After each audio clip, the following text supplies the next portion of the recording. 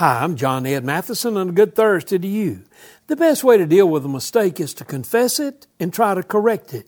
Recently, a library in the Cleveland area celebrated. You see, a 1968 issue of Life magazine with the Beatles on the cover was finally returned to the library, 50 years after it was taken.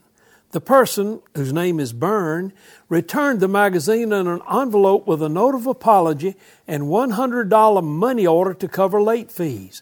He confessed, "I stole this magazine from the Palmer Ridge Road Library when I was a kid. I'm sorry I took it."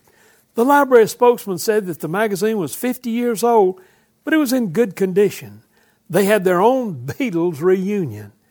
God is in the business of giving second chances. What do you have you need to confess and celebrate today?